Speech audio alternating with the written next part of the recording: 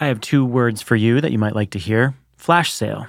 Transition AI New York, our one-day conference and workshop on AI and the energy system, is coming up on October 19th in Manhattan. And from now until October 9th, you can get 30% off your ticket. Follow the link at the top of the show notes, and our discount code will be automatically applied to your ticket. And if you want to do it manually, it's FLASH30. And when you get to Transition AI, you're going to network with experts from Microsoft, GE Digital, AES, National Grid, Oracle, and a bunch of founders, executives, and academics who are building AI strategies right now. The flash sale ends on October 9th. Don't miss out. And if you hear this after October 9th, you can still use the promo code PSPODS10 at checkout to get your 10% discount. And come dive deep with us into AI and the energy transition at Transition AI New York. See you October 19th. From the studios of Postscript Media and Canary Media.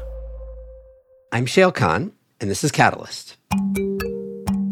So you can spend a lot of time on individual parts of a TEA, which you may end up having to throw out later down the line because the system design changed because you learned something else that was relevant in another part of the TEA. There's a right and a wrong way to do techno-economic analysis for novel climate technologies. Stay with me. We'll see what's what.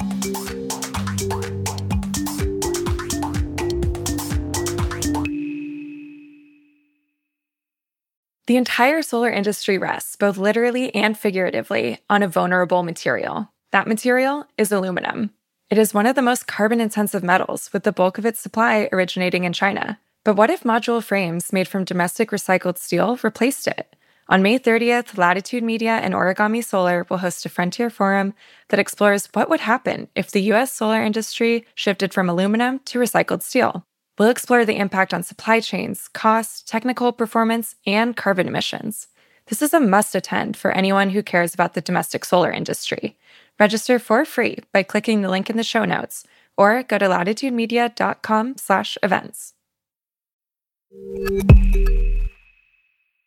I'm Shail Khan. I invest in revolutionary climate technologies at Energy Impact Partners. Welcome. So I think most of you know this already, but I lead what we call our Frontier Fund at EIP. This is a $485 million fund that we launched a couple of years ago, and it's dedicated to investing in what we call revolutionary climate technologies. So in this strategy, we're nearly always investing in some form of hard technology, and we're usually investing before that technology is fully commercial and mature and proven. So when we're evaluating a company for potential investment, our diligence is more about the team and the market and the technology than it is about the financial metrics, at least at that point. And when we launched this fund, we knew we needed to do things a little bit differently. Given that our strategy was to invest in these frontier technologies, we knew that one of the core components of our approach was going to have to be to build our own internal technical chops and to develop some muscles that we could strengthen to be able to quickly and accurately evaluate the risk-reward trade for hard tech in climate. So we built a tech team.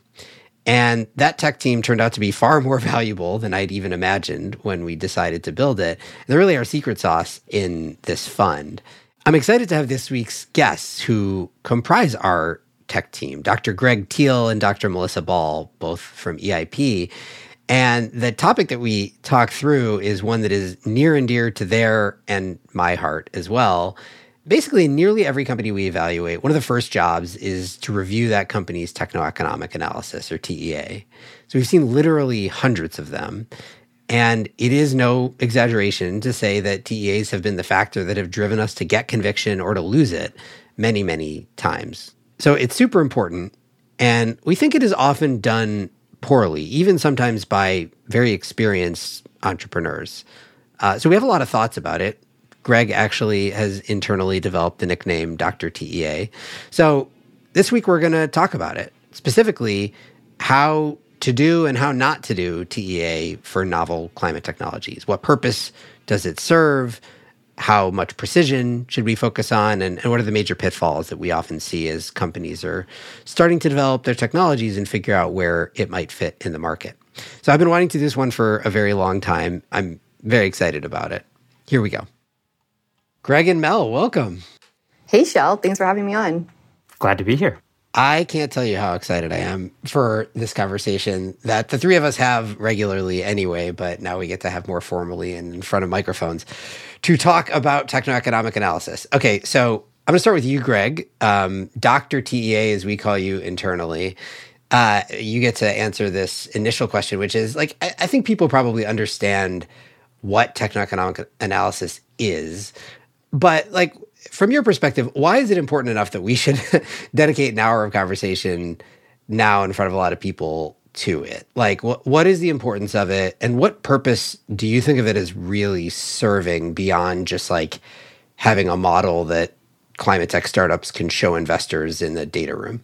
I think it's something that is a useful tool at every stage of technology development. From the get-go, when you're kind of mulling around ideas, it's helpful for you to be able to, it's a way for you to be able to say, can this technology that I'm thinking about, this idea that I'm mulling over, can it even compete in the marketplace today? And I think as, you start with a back of the envelope analysis and kind of refine it over time and figure out, what numbers, where the sensitivities are, where the limits are, and refine your estimates over time, it helps you develop a sort of roadmap to techno-economic success. So it can help you define targets. If the thing that I'm working on isn't economic today, what does it have to do? What metrics does it have to meet in order to be competitive in the marketplace? And I think by exploring, maybe a level further in terms of sensitivities and limits in the model, it helps you figure out what matters, what design decisions matter to affordability and hitting the customer value prop and which don't. And when you're a small company and you've got limited engineering and scientific resources, it helps you prioritize. Yeah, I think of it in some ways, particularly the early days. Like if you're trying to build some novel technology, if it's the type of thing that we would get excited about, then almost inherently it requires some degree of magical thinking. Like in the early days, you have to believe something can be built that has never been built before by definition, basically. But you have to understand like what degree of magical thinking and in what specific way, and what is it going to take to get there? And like all those things are born out of techno-economic modeling, even in the early days. I want to add one thing there. I think we said that we think everyone might know what it is. And I know this is something that comes up here internally, but I think, I certainly knew before EIP what a techno-economic model was. Mostly also, y'all, as part of the case study, we have to do one to be hired. But I think it really depends, like a lot of the founders coming from academia. Some of our founders are engineers, and I think they're going to know probably a lot more about what this means and how to do it. My background is chemistry, and I think the chemist in the room and maybe some of the physicists or those disciplines, it might not be obvious. So I think it's one of the reasons, like this episode in particular, I'm super excited to do it because I think it really highlights to like all of our founders, whether they're engineers or they're chemists or whatever their discipline, what it is, why it's important, and how they can use it. That is a good point. Okay, so here's what I think we should do. We obviously could spend a long time just like talking about what is TEA and how to do it and all that. But I think the more interesting way to do it is basically for each of us to lay out our pet peeves about things that we've seen from having looked at literally hundreds of TEA models and analyses on the things that are commonly done wrong. And we should do it as much as possible with the frame of actual examples, right, in climate tech. And figure out sort of through that vein, like, okay, what is the right way to do it? So, Mel, I'm going to start with you. Name a pet peeve in TEA models. I'm so excited for this. So, number one pet peeve for me would be unreasonable assumptions. So I think we probably have a few examples in all of our brains. My number one here, to the spirit of an example, is this tension between capacity factor and electricity price. And so let's kind of unpack it a bit. So capacity factor, I think most people might know what that is, but in the highest level, it's your actual output divided by your theoretical output. So if you could have continuous operation. So like in power generation, it's your actual megawatt hours divided by your nameplate capacity times by the number of hours in a year.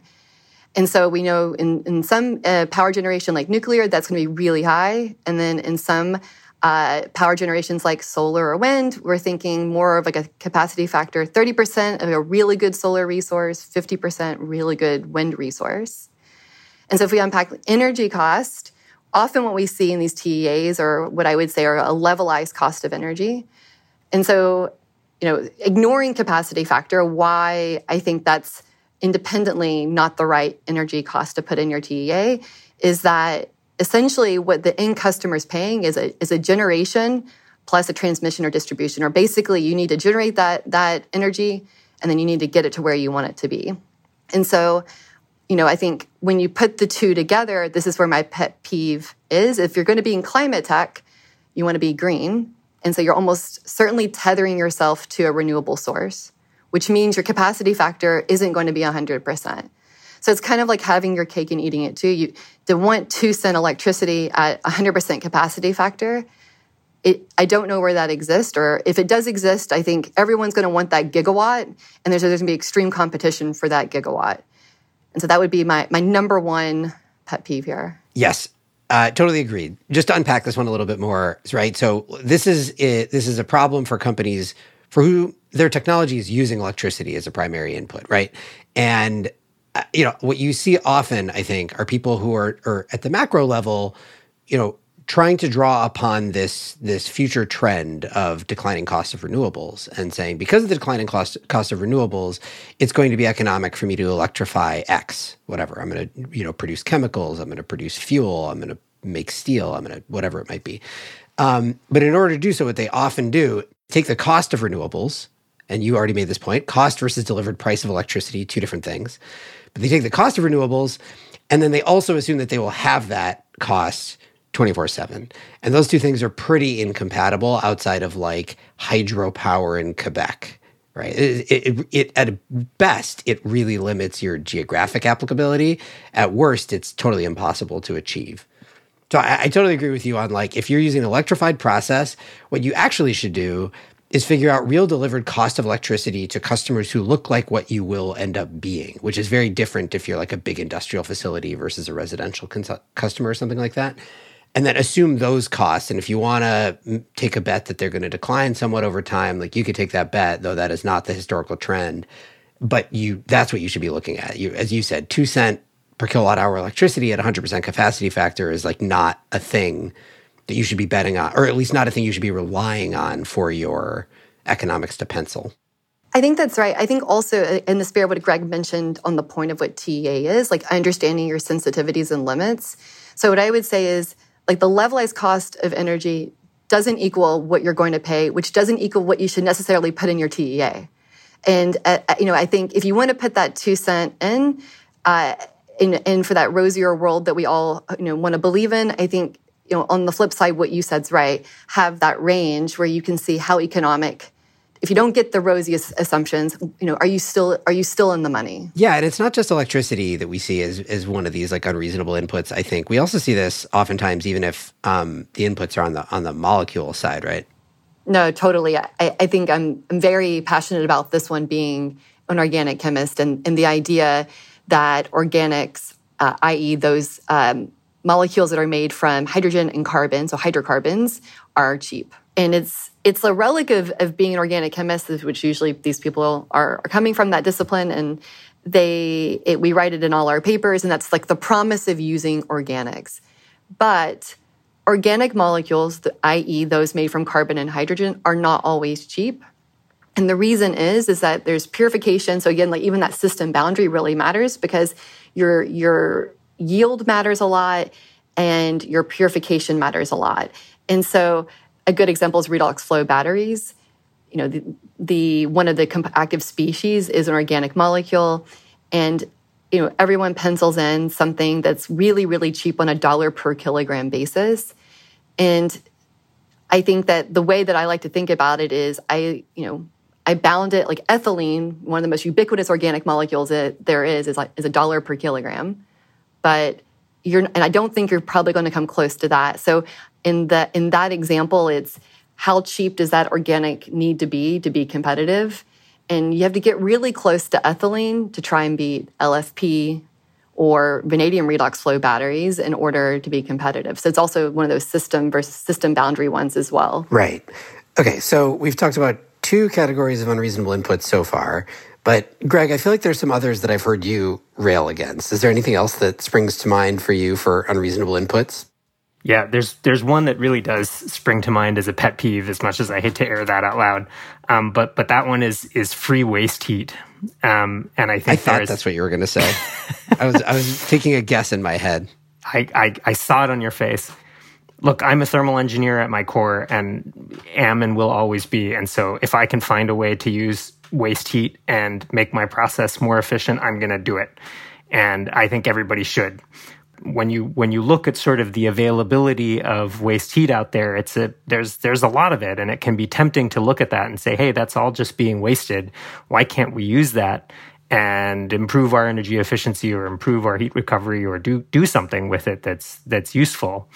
And that's really tempting, and I get that.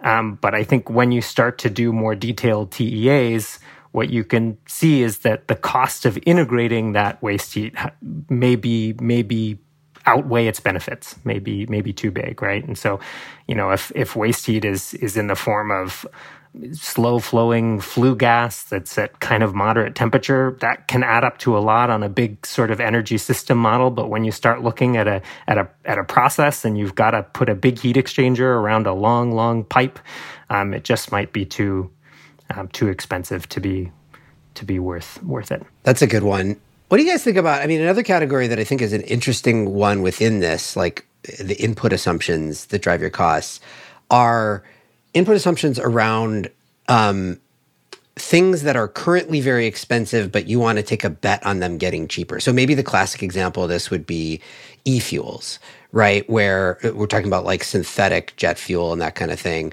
Your primary input costs into that are hydrogen and CO2. And if you were to produce synthetic jet fuel today at today's hydrogen prices, particularly clean hydrogen prices, which is the point, and if you were to use atmospheric CO2, or biogenic CO2, which you certainly need to do from an emissions perspective, at the end of the day, no matter how good your SAF technology is, that's going to be incredibly expensive jet fuel. So every single one of these TEAs in that space has a combination of like assumptions around their technology specifically, getting higher yield or lower cost or CapEx or whatever it might be, but also assuming some measure of decline in the delivered cost of CO2 and hydrogen. How do you think about that portion of it? And like what's reasonable for those input assumptions and what's not? That's a hard one. And I think, it's one that varies depending on, as you say, the time frame that you're looking at, the geography that you're looking at, and so forth and so on. So, I think if you're going to needle me here to put a number on it, I would say I think about it more not in terms of what's achievable today, but what you have to do in order to hit competitiveness, right? To go back to the kind of spirit of the TEA and defining targets. And you know that, for a fuel, if you want to get anywhere close to economically competitive, subsidies aside, you have to have hydrogen that's going to be on the order of $1 per kilogram, and you have to have CO2 that's in that $100 to $200 per ton range, and that CO2 has to be CO2 that's coming, as you say, from the atmosphere or from a biogenic source. Otherwise, the fuel won't be truly carbon neutral. I think also on that one, going a level deeper in TEA, so what you have to believe like the hydrogen price will go down, I think that's something that we also try and do. So it's not just we want to believe in that assumption, it's what's driving the price, CapEx, energy. What do we have to believe in those two components? And then kind of, I think, bound it there and then get comfortable with that end number. All right. So if I can encapsulate this first category then on unreasonable inputs, it's basically, again, you're going to have to assume something in terms of your core technology that is going to be challenging in the first place. If you add on the additional layer of that, of whatever input, is it waste heat, is it hydrogen, is it CO2, whatever, is it electricity, whatever it is, if that is an additional layer of magical thinking, it makes it all the more difficult to sort of believe the overall picture. So try to isolate your magical thinking to the technology leap that you need to take in the first place, because that is within your control much more so than the inputs that you're going to get. Okay, Greg, your turn. give us a pet peeve. I don't know if I can call this as much a pet peeve as just, I think, a common pitfall that that I've probably been guilty of in my own techno-economic analysis journey. And that one is thinking about a component instead of a system.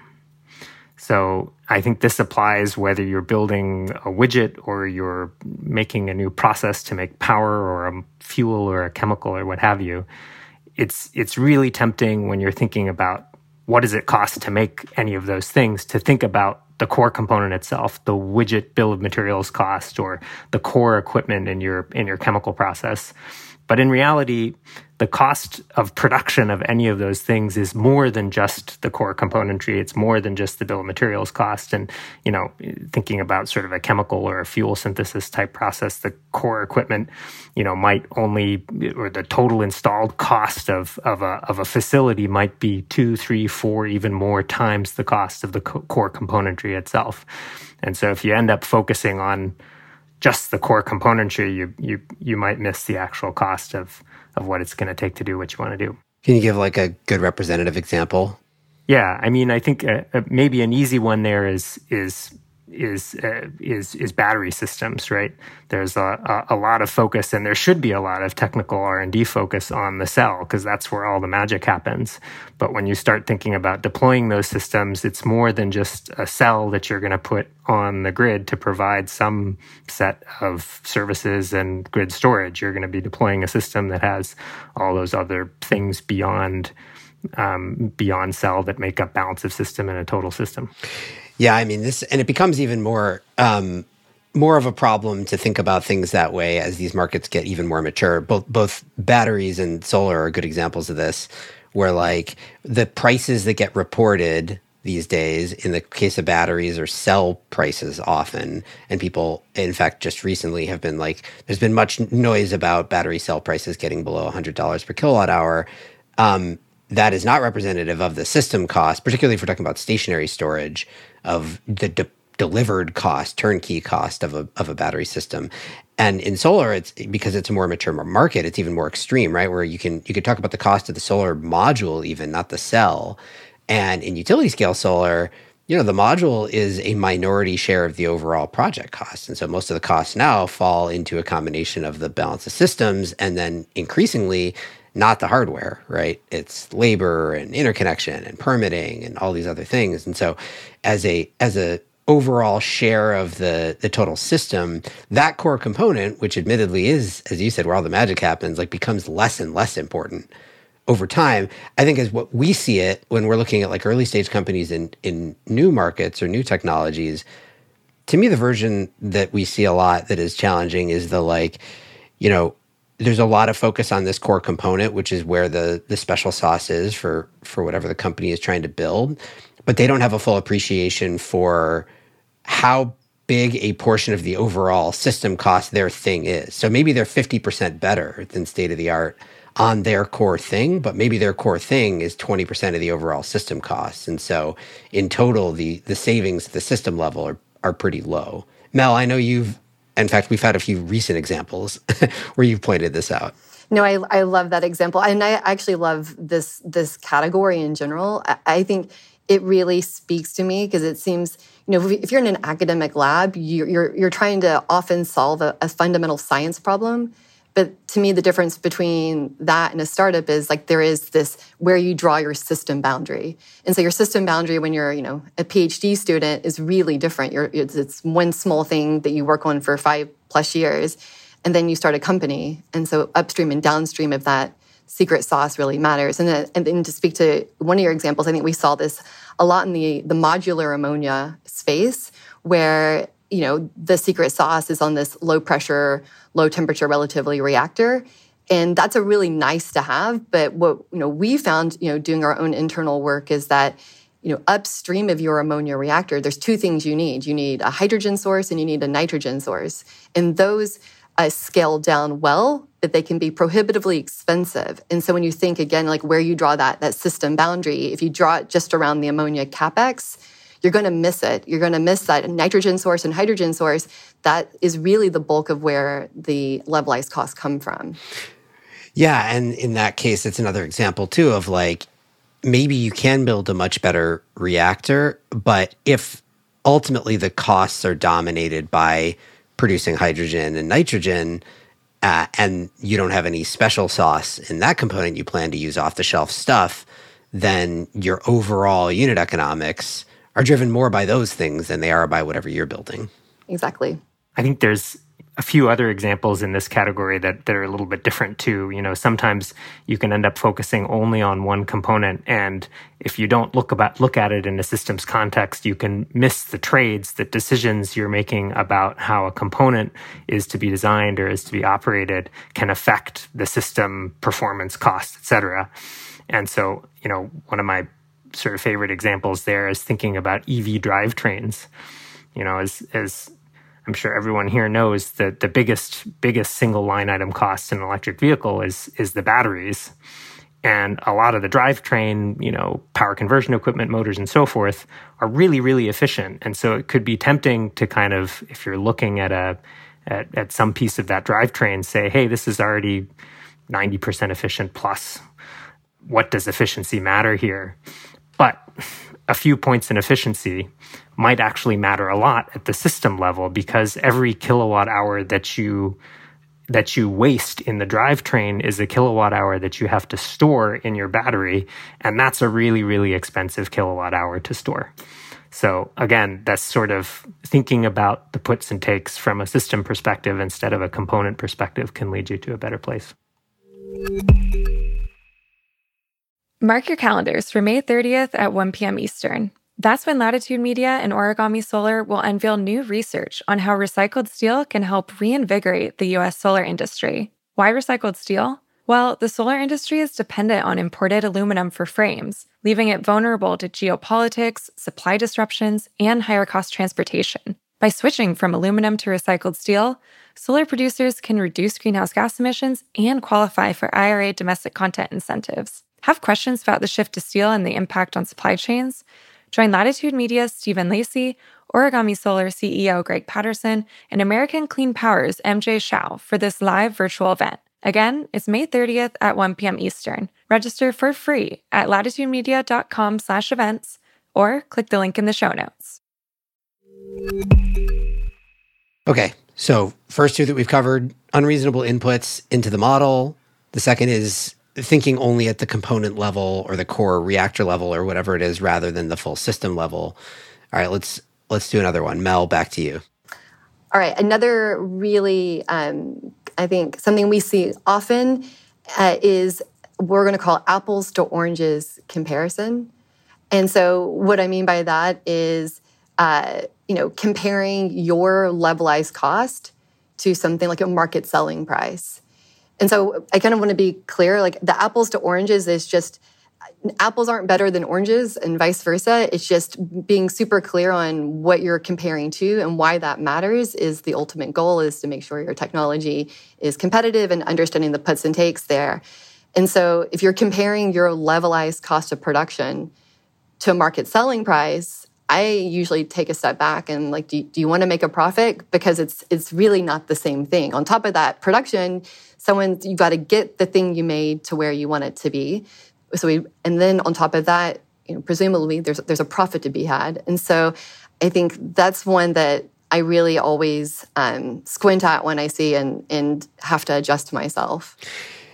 Yeah, and I think that's particularly important because a lot of things in climate tech are ultimately commodity markets. Think chemicals, think energy, think fertilizer, whatever it might be. And so they're commodity markets, commodity prices, and those are notoriously difficult to build startups in because they're volatile prices and all that, but also because price is not cost. And so if you're saying, okay, I can produce my thing at factory gate at the same cost or at 10% lower even than the market price that I've got from some market report, then if you're successful and you bring your thing into the market, and let's just say you're selling at 10% cheaper, well, the real salient question is, what is the floor price, which is basically the ongoing cost, the operating cost of the alternative? Because otherwise, everybody else is going to just drop their price closer to their cost and you get undercut anyway. So it's really, and I think you also made the important point of like, what ultimately matters is the delivered price to a customer. And they're going to compare two things. Now, maybe you think there's going to be a green premium, and you can make that bet, but you should be clear on that if that is the case. At the end of the day, you're going to have to deliver a thing to a customer, and it's going to have to be better for some reason, cheaper or otherwise, than the thing that they otherwise would have been buying. Any good examples spring to mind on this one? Yeah, I was going to say, I think also implicit in this is that the distribution costs are low. And that's from some of, like, whether it's hydrogen or it's ammonia or it's energy, that's certainly not true. And I know, Greg's also been looking at some of this with hydrogen, but with, ammonia, we did a deep dive on what those distribution costs could be. And, you, depending on where you are in the US, and I'll stay US centered, but this is even more so outside the US, those distribution and transport costs can be even 2x your production cost. And so it really matters which, target you're comparing yourself to, because it's not just 10% off at times. It can be, way off. And then that really impacts your TEA. The other way I think we think about this one, so there's the problem of comparing your cost to the market price. I think that's like fairly straightforward. The other problem is a time horizon one. And this is the one where, or not even just a time horizon one, it's like truly understanding how cheap the competition could be. And so the classic historical example of this in climate tech is all the thin film solar companies that emerged in the late 2000s. Think Solyndra and Mia Soleil and all these companies. The value proposition for that suite of technologies was basically, we are going to be cheaper than today, at that time, today's price of silicon-based solar panels, right? And it turns out that what happened is that the cost floor of silicon-based solar panels was much, much lower, and it moved much, much faster than anybody expected. So by the time all these thin film companies, with the exception of First Solar, basically came to market, they were way out of the money because crystalline silicon had fallen much, much cheaper.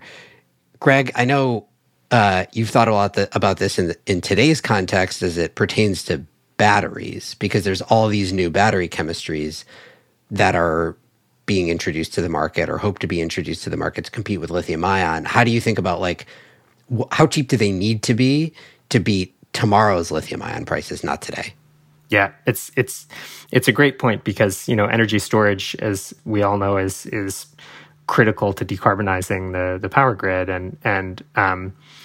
and grid storage systems still aren't as cheap as we would like them to be. But the question that comes up almost every time we see a new grid energy storage technology, be it a new battery chemistry or pumped heat or some sort of compressed gas or variation on compressed air, any of those kind of things, is from a total installed cost perspective, can you beat something like lithium iron phosphate batteries, not just today, but in 2035, given that you're probably going to have, a substantial development horizon in front of you. And like you say, the thing to beat won't be LFP 10 years ago at that point. It'll be LFP then, right?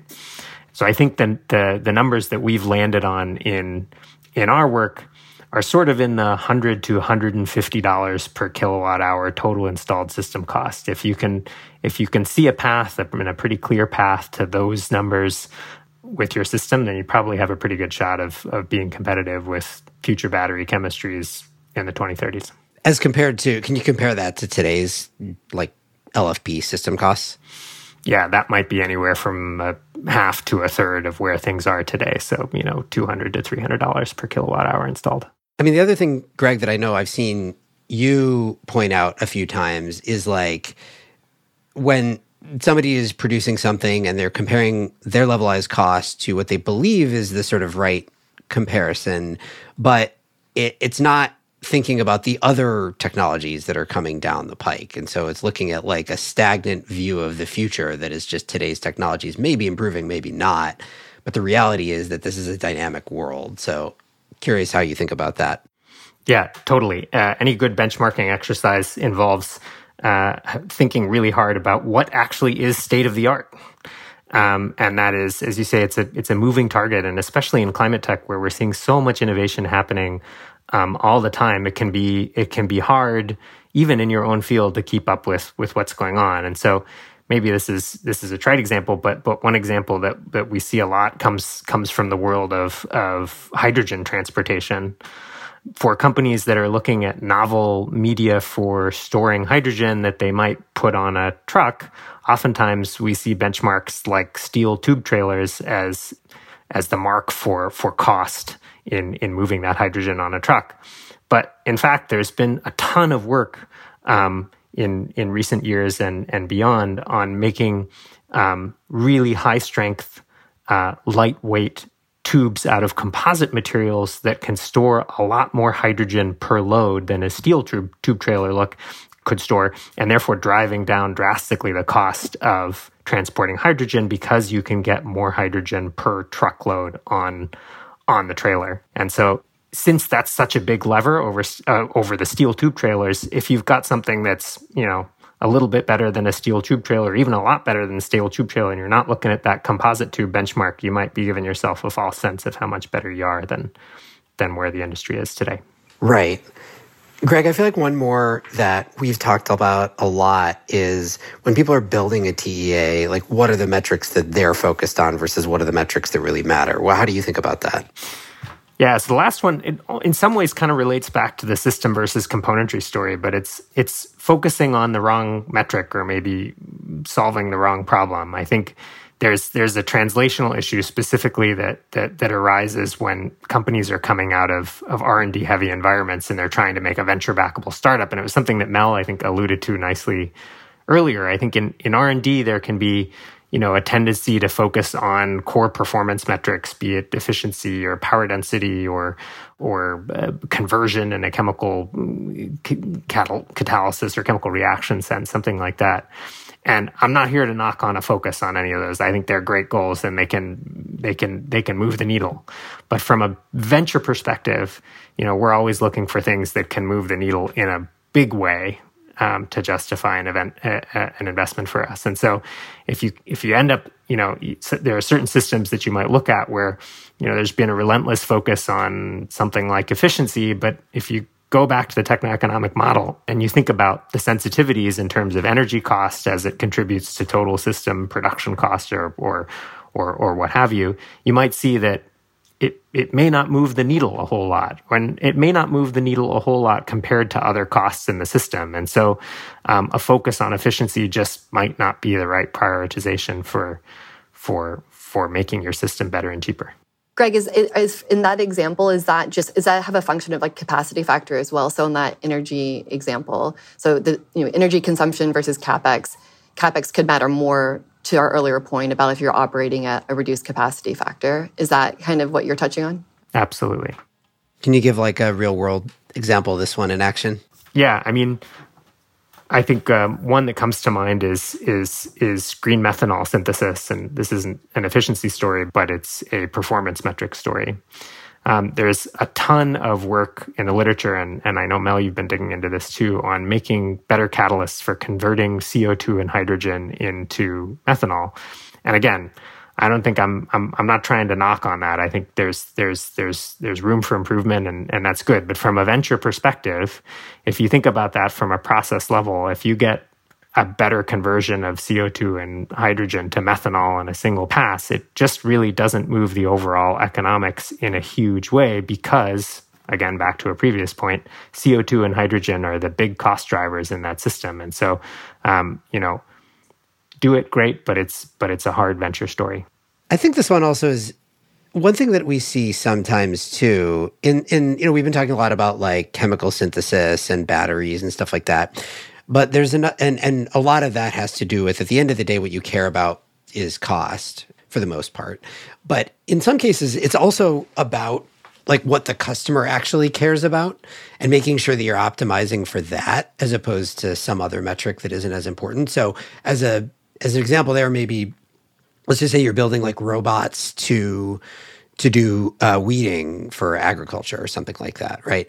And you could really, really optimize your CapEx on the robot, but that might actually not matter that much relative to how quickly the robot can move through the field, because that's what the farmer ultimately cares about in how it fits in with their operations. We see this in like mining, where there's lots of new technologies to extract minerals in new ways. And sometimes I think we see companies that like focus a ton on, I don't know, one metric like maximum extraction. Can you get 99% of the mineral liberated? And that's great, but it's only great if that system also fits in with everything else that matters to the mining operation. So for example, if you have really bad kinetics and it takes, you're doing leaching or something like that, it takes years to get that mineral out, then you have an existing mining operation that can't operate its downstream capacity fast enough, and it's never going to work for them anyway. So like, to me, it's sometimes this one focusing on the wrong problem or solving the wrong problem. It's about like cost ultimately, but other times it's about delivering what matters to your customer. I love that. It seems like, if I might even like put it in a little bit different words, it seems that it's not like solving the wrong metric. It's in order to be successful, there's a combination of a couple of metrics that will really matter. So the optimization of those metrics is the value that you're trying to deliver to that end customer as well.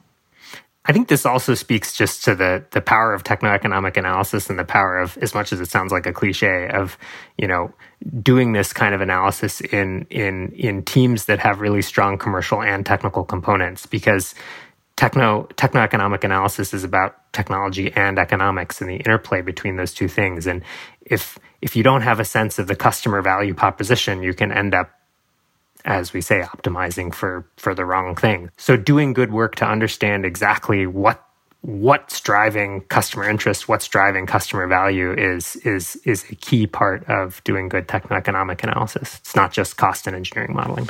I guess I'll add one more myself just to wrap up, which is in some ways it kind of runs counter to the rest of the examples that we've described, because basically everything else that we've described is like, okay, here's how to not put enough thought into components of the model or the inputs or what you actually are optimizing for. So the implication, I think, collectively of all the other things that we've talked about is like, you should dedicate a lot of time and effort to your TEA in order to really understand what business you're building. And I think that is true.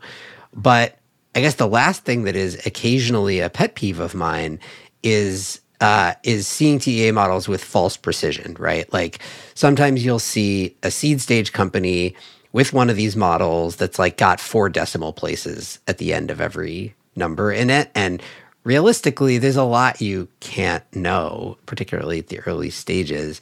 And so there's this push-pull dynamic that I'm curious to get both of your perspectives on, in terms of, yes, there's a lot of value to be gained from doing this work, but there's also only so much of it that you really can do at a certain stage. And so how do you find that line between what actually adds value and what is just like modeling theater, basically? I don't know, Mel, do you have a view there? Yeah, I think that especially some of the TAs we've looked at, or the founders, they're paying for a TEA. So some people are using consultants, which I would assume is going to be very expensive. So, back to the top level, like it's supposed to be a tool to help drive your technological progress. And so if you're paying good money for this, I'm actually curious y'all's thoughts on that too. But I think this like over specification, my worry with that, and I think we've seen this recently, is that you can essentially miss the forest from the trees. So if you're so busy counting the number, the power in your pumps and the number of little widgets and valves and et cetera, you might miss something that's really crucial that actually is a driver of your economics, because you were focusing on so much that you didn't hit like the couple of things at the stage that you're at that's going to allow you to get to the next milestone. And so, I mean, I'm sensitive to it. I think, ultimately when we receive a TEA, I think Greg and I probably always look at it, of course, and I think we independently are making our own, so we can teach ourselves what is the drivers in technology, and what should be important at the stage that company's at. Yeah, I think that's a great point, and I would maybe add a couple of things. One, I think TEA for me is something that should be very much thought of as a living document, in the sense that, it's never too early to start, and you're always going to refine it as you go. So I think it's also really challenging because sometimes the design at an early stage is still very much in flux. And so you can spend a lot of time on individual parts of a TEA or individual parts of a system design, which you may end up having to throw out later down the line because the system design changed because you learned something else that was relevant in another part of the TEA. So I think it's better or it can be helpful just to put error bars and understand the sensitivities on things earlier on and go down the deeper, more detailed design rabbit holes when the higher level stuff is fixed. Yeah. I guess for me, if I could boil down, like what is really the purpose of the TEA for early stage deep tech companies in climate? I think it's three things. One is like, how hard do I have to squint? How much magical thinking does it require for me to reach the promised land? Whatever my version of the promised land is. Like I'm trying to be 10x better at something than everybody else. Like how hard is it to believe that? Two, as you said, what are the major levers? What are the sensitivities, right? What swings my success or failure the most so that I know what I do need to focus on and can spend less time on the things that I don't?